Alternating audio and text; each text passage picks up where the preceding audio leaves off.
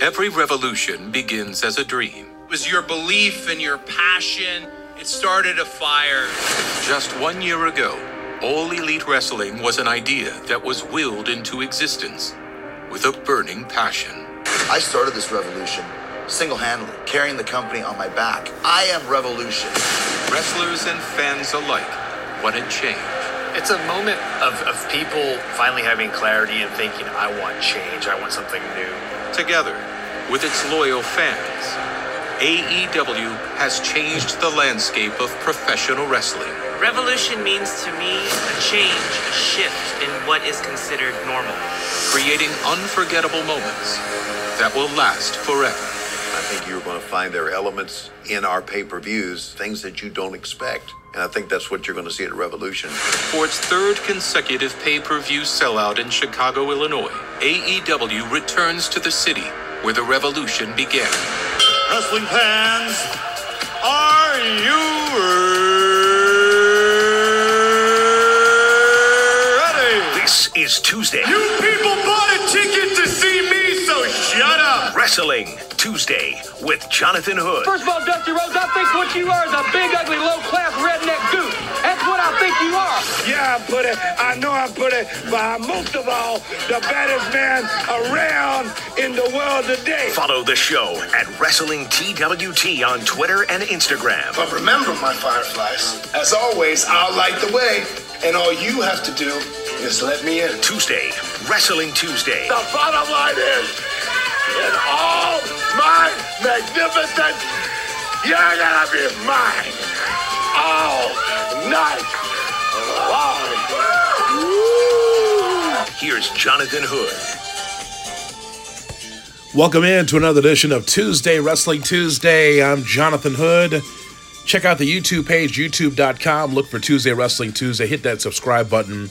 And thanks for following along on Twitter and Instagram at Wrestling TWT. That's Wrestling TWT. Every Tuesday we give you something in professional wrestling / sports entertainment. I always think about telling you, but sometimes I just forget to tell you about my show. If you are a sports fan, you should check out Under the Hood with Jonathan Hood. It airs weeknights on ESPN 1000, and also you can download the brand new ESPN Chicago app. That way you hear my interviews, podcast, content. It's all there on Under the Hood with Jonathan Hood, but you got to download that ESPN Chicago app. It's brand new. It's easy to navigate. Doesn't matter if you're an Android user or an iPhone user or put it on your iPad, your device of choice. Check out the ESPN Chicago app. On this program, we will review AEW Revolution that took place in Chicago at the Wintrust Arena. First time ever, a professional wrestling show taking place at the Wintrust Arena in Chicago. Also, we'll talk about Matt Hardy. Matt Hardy has drawn a line in the sand about his future. Some thoughts about Monday Night Raw taking place yesterday as we record this early on Tuesday morning, and some interesting comments from former WCW president, former WWE, talent, as well as producer Eric Bischoff. All part of the mix right here on this edition of Tuesday Wrestling Tuesday. Well, let's talk about AEW Revolution in Chicago, the pay-per-view that took place at the Wintrust Arena. First of all, being from Chicago, I can say without being biased, I can say this without any pause that Chicago is just the best when it comes to professional wrestling. I've gone to wrestling events going back to the late 70s with my grandfather, and there's nothing like this crowd, right? It's nothing like a Chicago crowd. It doesn't matter where it is. This show taking place in Chicago is very rare because some of the great Chicago wrestling shows over the last 20 plus years, 30 years have taken place in Rosemont, Hoffman Estates, Villa Park, a lot of places around the suburbs around Chicago. But in Chicago, it's just amazing because growing up watching wrestling in the International Amphitheater, growing up watching shows at the United Center / Chicago Stadium, the UIC Pavilion for a lot of NWA events. Man, there's nothing like Chicago. And this crowd was hot for everything because it's just one of the best, to me, the best crowd for professional wrestling in the country. There's New York, there's LA, there's Dallas, there's a lot of other places, but man, it's nothing like Chicago, that's for sure. And so let's talk about AEW Revolution, because it was just tremendous. So Jon Moxley wins the World's Heavyweight Championship against Chris Jericho. And I really like this matchup. I like the build for this matchup. I thought there was a lot of interference in a lot of these matches, and we'll go through it. But I just think that for the build, kind of knowing that Jon Moxley was going to be the new AEW champion, I was just happy to see it. I know that Sammy Guevara came out, Jake Hager came out at some point. Point is, though, is that it's a really, really solid rivalry, and I thought that the match was about an A- to a B+. It wasn't one of these classic matches that we'll always remember. I think we'll remember the post-match more so than anything else, and just a feeling that fans gave to Jon Moxley as he won the World Heavyweight Championship. Just the crowd was just hot for Jon Moxley. And I think, leading into this, I was wondering in some areas where AEW would go, is Jon Moxley the guy? Is Jon Moxley the guy to be the heavyweight champion? Are people really appreciating what Jon brings to the table? Now, he's a totally different wrestler. Like, this is not going to be a guy who's going to give you classic 30 and 60-minute matches. There's going to be a lot of violence. I think there's going to be a lot of blood. But I know that Jon is driven. I enjoyed my interview with him. If you haven't checked it out, go to the archives of Tuesday Wrestling Tuesday and check it out for yourself. Jon Moxley is pretty driven to be able to show that he is more than just the Dean Ambrose character that he was in the WWE. And he wants to be able to prove it in Japan and doing it here in America as being the guy. And so I think that it works out perfect for the promotion. I think that just like Chris Jericho, Jon Moxley, as a veteran in the company, will lead and really help a lot of these young wrestlers. Doesn't matter what the opponent is. Jon Moxley's a guy that is a veteran that's been there and done that. And I think that he can help a lot of these young wrestlers along as a champion when he gets in some of these matches. So I think that that's going to be a lot of fun. Chris Jericho, though, before we even turn the page on this, just a shout out to Chris Jericho for being the heavyweight champion, the first champion for AEW, and the way he carried that championship. La Champion, cutting promos, doing fun things in the ring, having pretty good matches. I just want to give him a shout out because he could have easily gone back to the WWE for the check.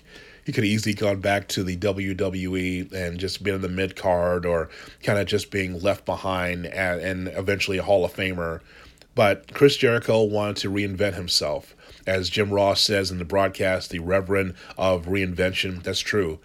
Chris Jericho has been a lot of different things, but the one thing we do know is that no matter what he is as the Painmaker, or as that Nick Bockwinkel character with the suit, or if he's a rock and roller, going back to his days in WCW, man, that guy knows how to be able to get to an audience. He knows how to be a heel. He knows how to work in the ring, even at his advanced age.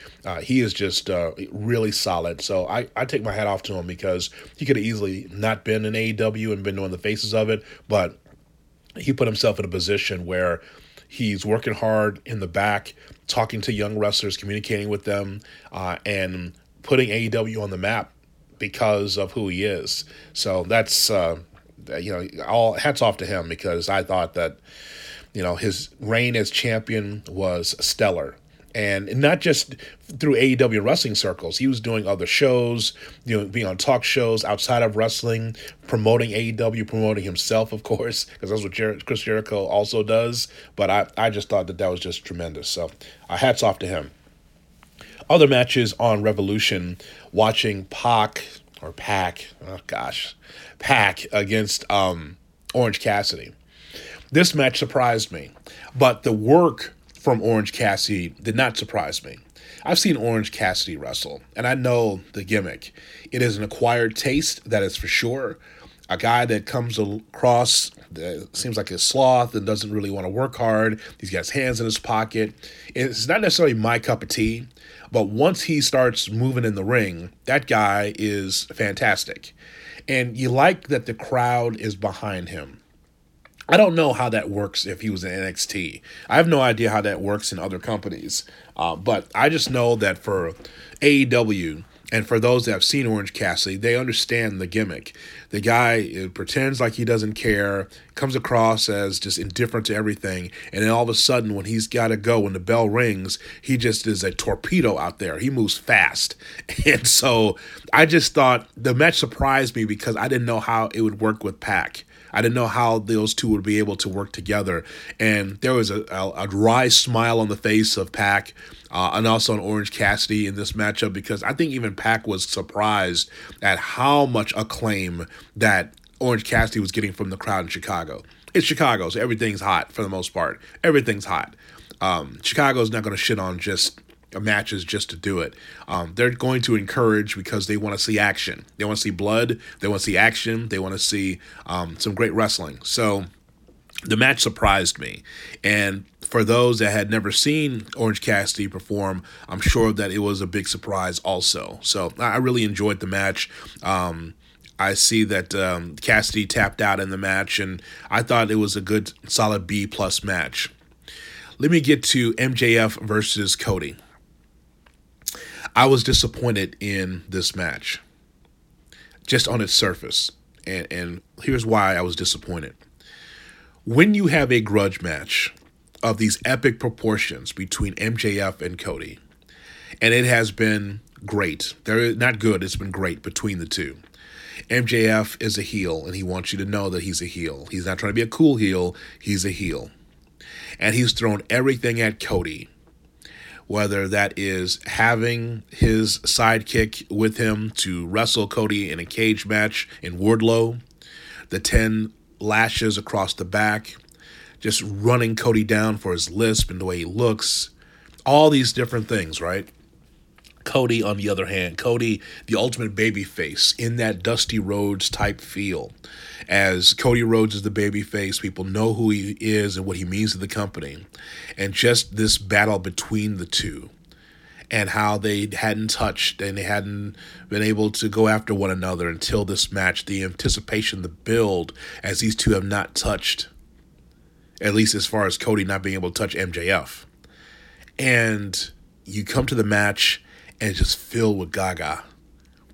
It had a lot of high-end expectations, and I think that MJF wrestled well, a lot of stalling at the beginning, and Cody was on the verge of being able to win, but then that cheap shot by MJF with the ring, and then that's the end of the match.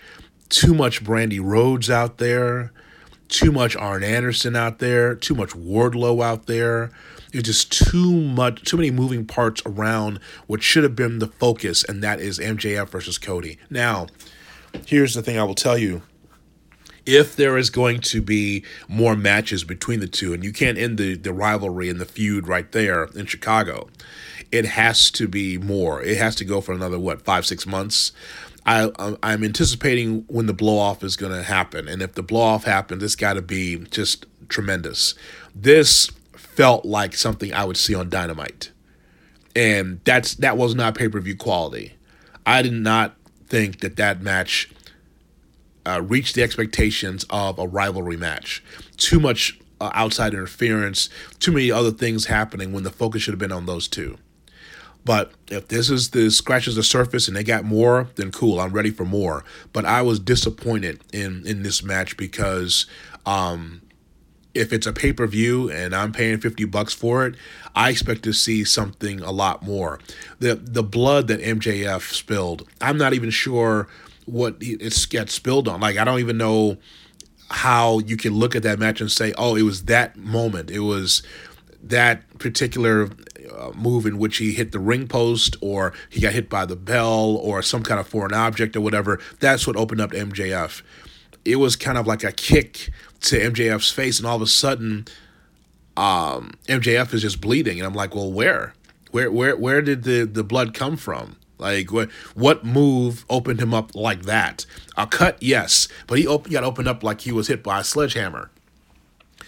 So in that case, blood for the sake of blood did not make sense. And so MJF got his hand raised. There better be a lot better from these two moving forward. It wasn't the shits. I'm not saying that was awful. What I'm saying is that I was disappointed that after all this buildup, that there's still all this stuff moving around the match instead of what's focusing, what's on in the ring. And I just didn't get it. Cody Rhodes has a problem with his toe, a broken toe, after diving off the cage against Wardlow. Cool, okay, but you're still utilizing that foot as if you're healthy when the boot was taken off. I don't know. I expect better. And by the way, that neck tattoo, boy, that is just classic, isn't it? I mean, apparently Brandy Rose didn't even know that Cody's going to get that neck tattoo. I mean, that's not even sure why he decided to do that. As an executive in the company, but I thought at first when I first saw it, I thought it was kind of a temporary tattoo. I'm like, this is not real. He's not doing this, is he? Yes, it's a real neck tattoo. Okay, great. Nyla Rose against Chris Statlander for the AEW Women's Championship. That was not a very good match. But I want to credit the crowd. The crowd stood up and they applauded these two because they were encouraging, the crowd in Chicago was encouraging these two to have a better match. And it just kind of fell flat. Whether it was botches or just the action just wasn't very good. And I know that there will be some that will say, well, coming off of the great tag team match, when you have to have a kind of a let me down a little bit, the crowd was so high at with the tag team match that you bring in Nyla Rose and Chris. No, that wasn't the reason. It had nothing to do with the previous match. It had to do with those two not putting on a good match. And I talked to Josh Lopez about that, and I said, this is an opportunity for Chris Statlander to be able to show what she can do. She's so green. And that just did not work. And it's not on Nyla Rose. Nyla Rose is the veteran in that match. She's the heel, so she was probably calling the action. There are some that will say that Kenny Omega put the match together. That really doesn't matter. It's up to those two to be able to put on a better match, and that was horrible. And Nyla Rose is a monster. She's taking on Chris Statlander, who's green, and that should have been a better match, and it just wasn't. And maybe they'll have more time to work with each other, but it just accentuates my point about how if you just work on Wednesdays and then you're expected to put on a pay-per-view, well, if you're only working once a week, you're not working at your craft. This is why AEW at some point has to go into the house show business, not necessarily like 52 weeks a year. They don't have to be on tour like in WWE, but either in a facility or on the road, these wrestlers that are green need to have more time. It just has to happen. I don't know Chris Statlander's what her schedule is, but I'm thinking because she's in AEW, when she's wrestling on TV or wrestling on YouTube, that's when she wrestles. That's not good enough. They need to put a lot more time in to be able to get some of these moves together. And I understand it's not ballet and everything's not going to be perfect, but you can't look like you have ring rust and look like, hey, you can't even do a simple kip up. And I'm a Chris Statlander fan, but it's got to be better than that. So there's been a lot of conversation in the wrestling community about the AEW tag team match of Adam Hangman Page and Kenny Omega against the Young Bucks. A lot of conversation about this. And the conversation is that this is the greatest tag team match in the history of the business. What we saw on AEW Revolution, that these four put on the greatest tag team match of all time. I will say that it's the best match on AEW Revolution.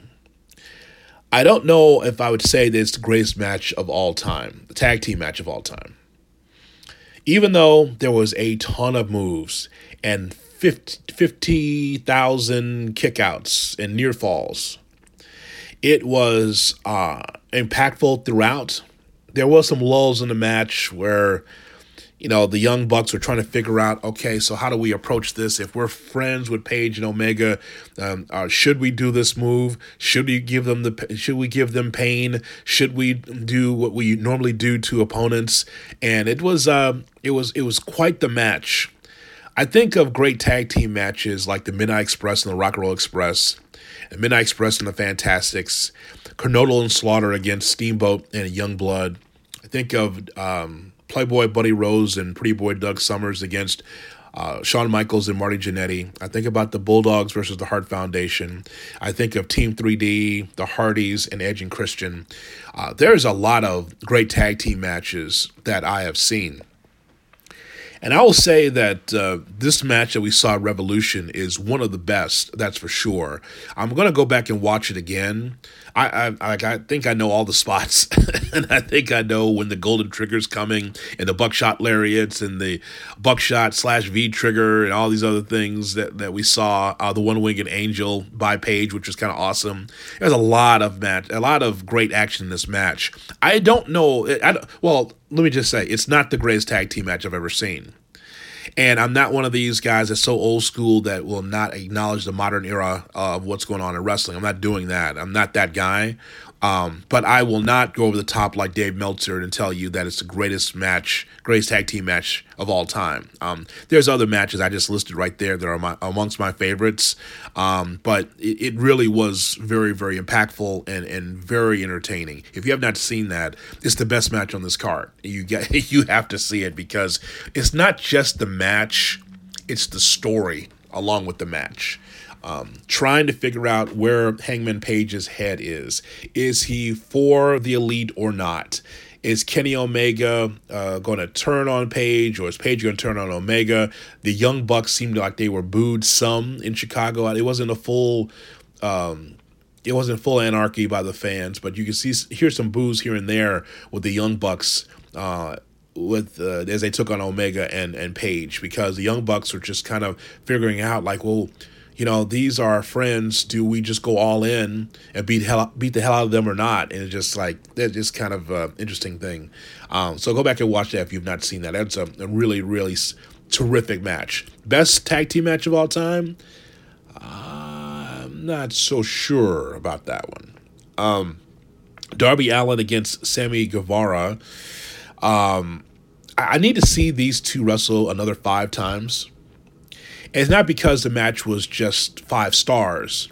I want to see it because I just want to see these two go at it. I really like Darby Allin. The crowd loves Darby Allin. And not just a Chicago crowd. Every time AEW comes on, there's a big ovation for Darby Allin because he's different. He comes in with a skateboard. He gets a skateboard, he goes to the ring, and he takes out Guevara, and it's great because Sammy Guevara is arrogant and was one of the reasons why Darby Allin could not talk, and he's got an issue with his throat and all that. And so there's a backstory to that match as well. And so I just need to see them wrestle even more so, because I know that those two have more to give. That was a solid B match, really, and like that match. I just want to see more of it. Jake Hager against Dustin Rhodes. I did not expect to see Jake Hager's wife at ringside. Didn't expect to see that, but she was a big factor in the match. Dustin Rhodes putting a big kiss on Jake Hager. It was Jake Hager's wife. That's pretty funny. But it started the match. It surprised me. It started the card, by the way. It started the actual pay-per-view card that those two big horses were going at it. But Dustin Rhodes is in the best shape of his life, and Jake Hager, it's good to see him in the ring. I like that submission that he put on. I really like that submission because it's different. You put an opponent to sleep. He's big and powerful, so it's very believable. So I like that a lot. Dark Order, by the way, the Dark Order defeated SCU in one of the dark matches that took place at AEW Revolution as well. I'm looking at it now. There was questions on whether or not Christopher Daniels was going to be the quote-unquote exalted one, and that it was not the case, as we come to find out that Christopher Daniels is sticking with SCU, is not part of the Dark Order. Okay, very interesting stuff. So I thought that the pay-per-view overall was a solid B. And once again, AEW, whether you like the company or not, is trying to show that they're different than everyone else. Whether you believe it's a super indie with money, if you think that it is, they're purposely trying to be different from everyone else, including the WWE, that's a good thing. That's a really good thing. I like the effort from top to bottom of this roster and these wrestlers. They're trying to do something different. I like it. without putting a middle finger to the WWE, they're just saying we're going to do our own thing and carve our own niche. That's what they said from the beginning. The whole thought process was we're going to give fans an alternative. Sold out crowd once again in Chicago. They are doing well in a lot of these markets as a new company. And even in the social media era, I can clearly tell you that when you are a startup company and you do have some veterans on the roster and some young wrestlers on the come, that is far and away better than most of the promotions that are independently run. They're doing the best that they can, and they got room for improvement, sure, but so does the WWE and everybody else. But I'm proud of the effort by AEW to try to carve their own niche in the wrestling landscape, because if vanilla ice cream was the only thing that was served at Baskin Robbins, that would suck. You want to have more than just a vanilla ice cream. You want to have different varieties, different flavors. AEW definitely is a different flavor. Now, Beth, I owe you an explanation.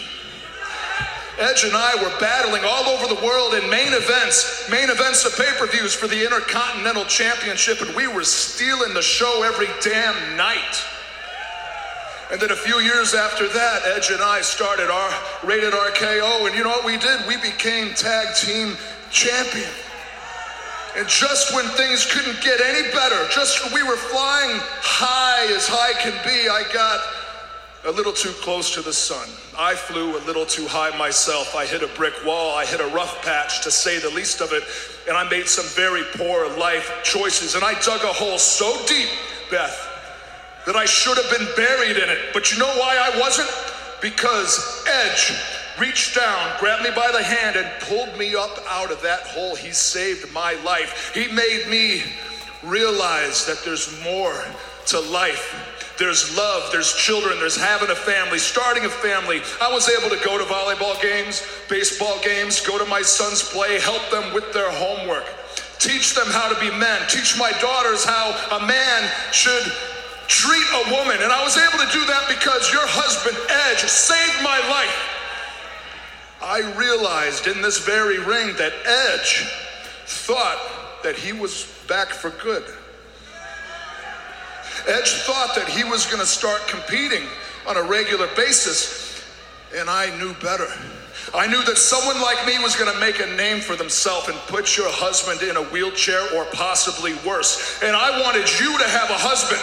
I wanted your two little daughters, Lyric and Ruby, to have their father. How are your daughters, by the way? Thanks to me, Edge is going to be able to be their father, be your husband. He's going to be able to go on hikes, ride bikes, take them to volleyball practice, softball practice. He's going to be able to be there for them because of me. And I did it because I love Edge, I love you, and I love your two little girls. Everybody thinks it was my fault, but you know deep down in your heart, you know with every shred of your being that it's not my fault, is it, Beth?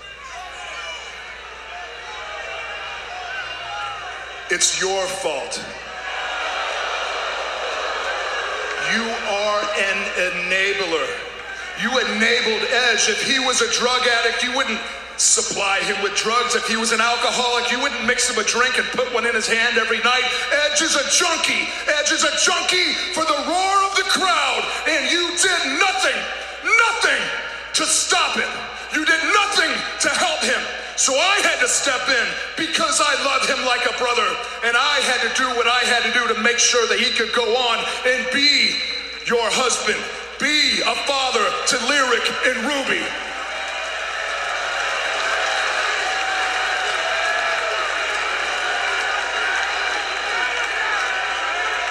Truth hurts, don't it?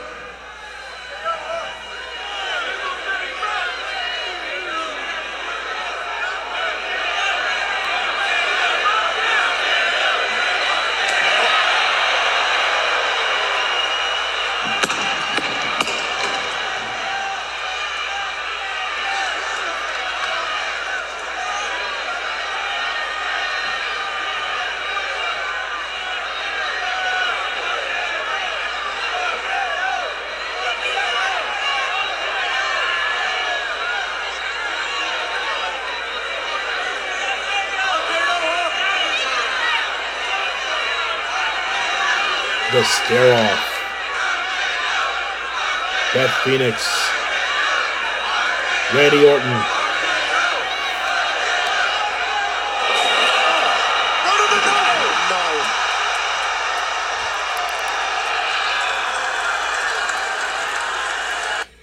And that was the way it worked on Monday Night Raw. A great promo by Randy Orton as Beth Phoenix was standing in the ring. Beth Phoenix, the wife of Edge and color commentator for NXT. She wanted to confront Randy Orton face to face. And you heard that terrific promo by Randy Orton and then the RKO to Beth Phoenix. Some people are wondering why. Why? Why did that happen? Why did Randy Orton put the RKO on Beth Phoenix? Well, because that's professional wrestling. That's what professional wrestling is. Amazing how a professional wrestling angle worked into a sports entertainment show on Raw.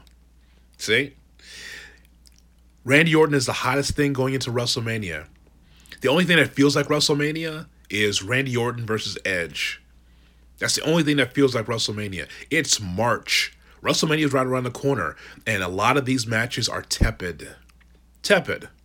Yes, Edge is one of these Hall of Famers and part-time wrestlers now. You can put him in the part-time wrestling category that's going to be part of WrestleMania versus a full-timer in Randy Orton. But that feels like WrestleMania. You know why? Because there's an edge.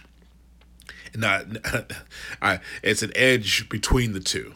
Not speaking of Adam Copeland. I'm saying that there is a feeling that there is something big that's going to happen. That's what WrestleMania feels like. Randy Orton, who's been with this company for a long time, he didn't reinvent himself. He's still the Viper. He's still a guy that is very sneaky, will come up from behind on you, will do salacious things, will do crazy things to you. But it feels fresh that it's Edge. First, it was Edge that he took out. Then it was Matt Hardy, who we're going to hear from in just a moment, who he took out. And now Beth Phoenix. You know what this is? It's WrestleMania season. Don't you wish the other type of programs, some of the other things that's going on in this company, felt like Edge versus Randy Orton? That's WrestleMania. This other stuff, I don't know what it is. It feels, some of these other builds feel like Super Showdown. It feels like Fastlane. It feels like, some of these other events that the WWE has. But that is WrestleMania. That is special. Very interesting stuff right there. Now I can't wait to see Randy Orton again. The company is big. And I understand that the WWE is bigger than the wrestlers, bigger than the announcers, bigger than everything else. It's bigger than the fans, quite frankly. The company is so big that it's bigger than everything else. But you know what? It still comes down to storylines, compelling storylines that are not stupid, storylines in which you can kind of lean in a little bit further into your device. You stand up straighter in your chair and you're like, oh, this is interesting. Very interesting. And this is interesting with Randy Orton and Edge. There is a story. It's great. That's just great. Oh, by the way, you know what does not feel like WrestleMania? What doesn't feel like WrestleMania is when Ricochet loses to Riddick Moss for the 24/7 championship. Also, it doesn't feel like WrestleMania when Ricochet goes to Saudi Arabia and gets beat in a minute by Brock Lesnar. You know what also does not feel like WrestleMania? When Ricochet, a guy that is a great worker, was a great worker on the indies with NXT, comes to the WWE main roster and is just pushed aside like he's nothing, like he's not special. That also does not feel like WrestleMania. That poor guy. I know he's living his dream and he's making a lot more money than you and me, but my God, man. I mean, Ricochet is just a nobody now in this company. I don't know how he'll ever be able to get back on top. The Street Profits defeated Seth Rollins and Murphy to win the Raw Tag Team Championships. Well, they should reward them with something after they've been going through all of these stupid skits, these SNL skits, and this weird jive tones, promos that they've been doing, and just very bizarre. But it's good to see them win the tag team championships. After the loss, Rollins demanded a rematch for Elimination Chamber. Also said that Kevin Owens can name the time, place, and stipulation for a match between the two because, of course, Kevin Owens slid in the ring and helped the Street Profits win the tag team championships. Maybe one of these tag team championships on the Raw or SmackDown side can get hot because neither one of them is hot at all. Even when Murphy and Rollins had the championships, not hot at all. Here's something hot for you. How about Matt Hardy? Matt Hardy officially is a free agent now, and he can go wherever he wants to go, as he's no longer with the WWE. Hello, everyone, and welcome to Thoughts from the Throne 26. I can't believe we've done 26 of these things.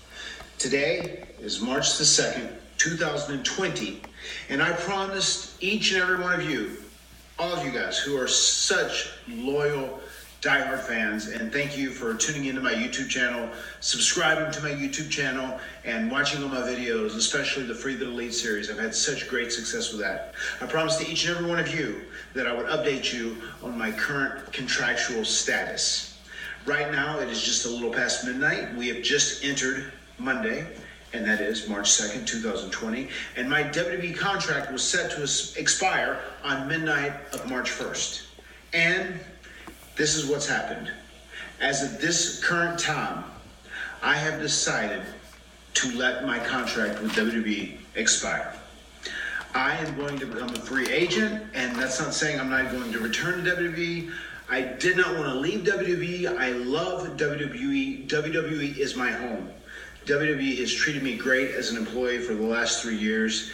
They've been good to me. They've been good to my family. They've been great to my kids. I have nothing but great things to say about WWE and all the people that work there. And going back 20 plus years ago, if it wasn't for Vince McMahon, I would not have been able to obtain the life, the quality of life that I currently have. So I will always be grateful for that, and I will always be appreciative of that.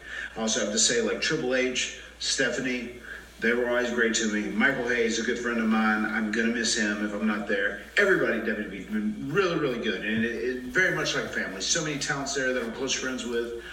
It's just time for me to take a break and become a free agent. I didn't want to leave WWE because it is my home. The reason I needed to leave WWE is because when it comes to my creative stance and my creative outlook on myself and my career and how I wanted to go for these last 3 or 4 years that I have to spend as an active in-ring competitor, I just think myself and WWE are on different pages. And it's very important to me because I love this business, man. If you know me, you know how crazy passionate I am about this and how much I love it. And the last 3 or 4 years that I have as an in-ring competitor is really important to me to cement my legacy. And I want to enter a creative renaissance. I am not obviously 25 or 30 years old. I'm 45 years old. And I have to be utilized in a certain way. But I still know in my heart, I know I have so much to offer this business. I have so much entertainment left inside this vessel. And I have so much that I want to give to each and every one of you. I want to enter a creative renaissance. And I want to have nonstop input on my creative process. And I think that's where WWE and I are on different pages. So that is the reason that I'm going to take a break and step away from WWE. Thoughts there from Matt Hardy, who says he's stepping away from the WWE. He is a free agent. It's on his YouTube page, youtube.com. Look for Matt Hardy's YouTube page. He spoke about 8 minutes plus about his free agency, and he's not leaving in a bitter way. He's just saying that he wants to do other things with his career, and rightfully so. I could see him in AEW. I could see him in New Japan. I could see him doing things that makes him happy. Listen, Matt Hardy is no different than the Revival, no different than Oney Lorcan or whoever else who's gone on Twitter and kind of complained about their career in the WWE. I look at it like this. You get paid very well by the WWE, life-changing money for some, and probably most of the company, most of the wrestlers in the company. And so you get paid a lot of money, and the WWE, what they want is your time. They want you to travel across the country, around the world. They want you to continue to wrestle. No matter what the creative is, you have to do what they say. You have to do promos the way they want you to do it. And if the wins and losses don't matter, you're just there to perform. And for some that really love this business, like Matt Hardy or like the Revival or others in the company, they want to be able to do more than just scripted promos and walking up and down the hallways trying to memorize a script and 3-minute matches or 5-minute matches, and they're not going anywhere. I just think that someone that works wants to be able to enjoy what they do. No matter how much money or how little money or how great the money is, you want to be able to enjoy yourself at work, do things that make you happy. And I just think that there are some, based on what we've seen on social media and things that we read, there are some of that company and just like, man, I just got to get out of here. I just want to have my own creative freedom to be able to express myself. I can do a promo by myself. I don't need to be under the auspices of the WWE, reading things and saying things that I don't believe. And you can hear some of these promos, boy, and this is on NXT and the WWE. There's some promos, and you just know that their hearts are not into it. But it's Vince and the writers. They're creative for these wrestlers. And a lot of these wrestlers are just not actors. They're not actresses. They just want to be able to wrestle, give their promo, be able to show who they really are, and have a personality. But that's not how it works in the WWE. So even for Matt Hardy, and we know how entertaining he is. We know how great he was. I mean, he was the only reason why Impact Wrestling was interesting for a long time, because he and Jeff Hardy were able to do something creatively that we had never seen before, something that we've never seen. It was just beyond professional wrestling, but it was trending. It was something that people enjoyed, and people couldn't wait to see it. They come back to WWE, it's kind of like the same thing. Like nothing's really changed. So it's great that Matt is a free agent, deciding, hey, I'm not going to come back to the company right now. I want to take care of myself, because he knows that he's going to be a WWE Hall of Famer. It's just like, well, why even... why I continue to go there for another 3-4 years to wrestle underneath and not be the person I want to be. So hats off to him. I can't wait to see his next move. And finally, I think that Eric Bischoff is going to be like the last thing we have on these podcasts all the time. Bischoff's always at the tail end of these podcasts. So if you want to hear from Eric Bischoff, listen to this next segment. If not, I'll see you next time on TWT. No, Eric Bischoff from his podcast, 83 Weeks with Eric Bischoff. He was on with Conrad Thompson, and they were reviewing WCW Monday Nitro of March of 2000. Good Lord. Oh, God.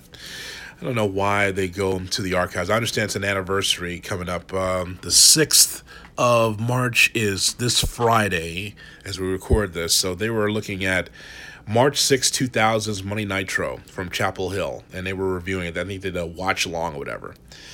But I did hear Eric Bischoff talk a little bit about Bray Wyatt losing the Universal Championship to Bill Goldberg.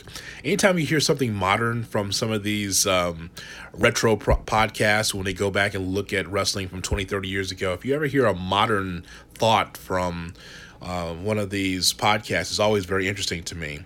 Eric Bischoff, who was with the WWE the second time around, for 83 days? Not 83 weeks, but like 83 days or maybe even less than that, when he was running SmackDown, gave his thoughts about Goldberg being the Universal Champion as he won in Saudi Arabia.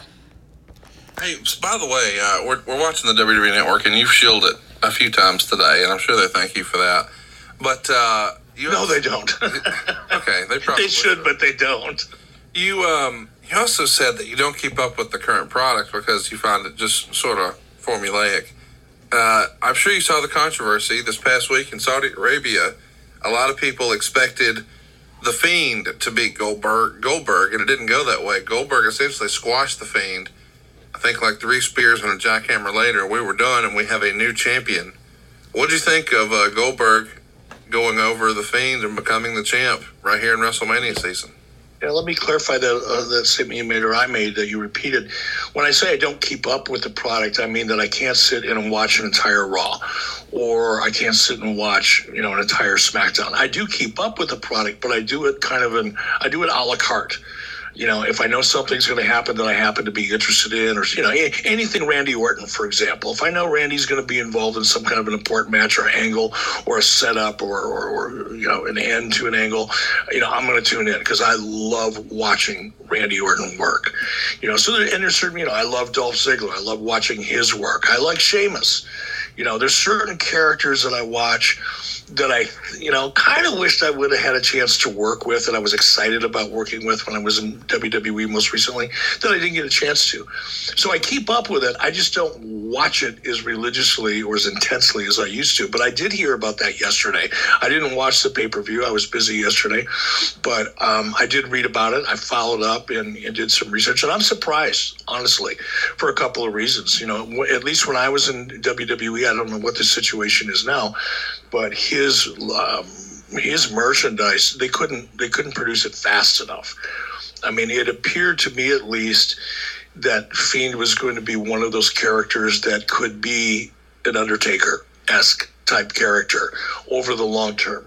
Mrs. Mead just brought me some more coffee, just what our audience needed. Eric Bischoff wired up on more caffeine. But given the trajectory of the Fiend character, I was really surprised. And nothing against Bill, but he's not a full-timer. He's a part-timer. And Bill pretty much shit the bed last time he was in Saudi Arabia. So I found that shocking, particularly, the way they did it as quickly as they did it. And a lot of that might have had to do with the fact that Bill's not really the right guy to go out there and have, a 20-minute match with a guy like, with the Fiend. Interesting thoughts there from Eric Bischoff, former executive at WCW and the WWE. All right, my friends, that will do it for another edition of Tuesday Wrestling Tuesday. Don't forget to check out the YouTube page, youtube.com. Subscribe to youtube.com.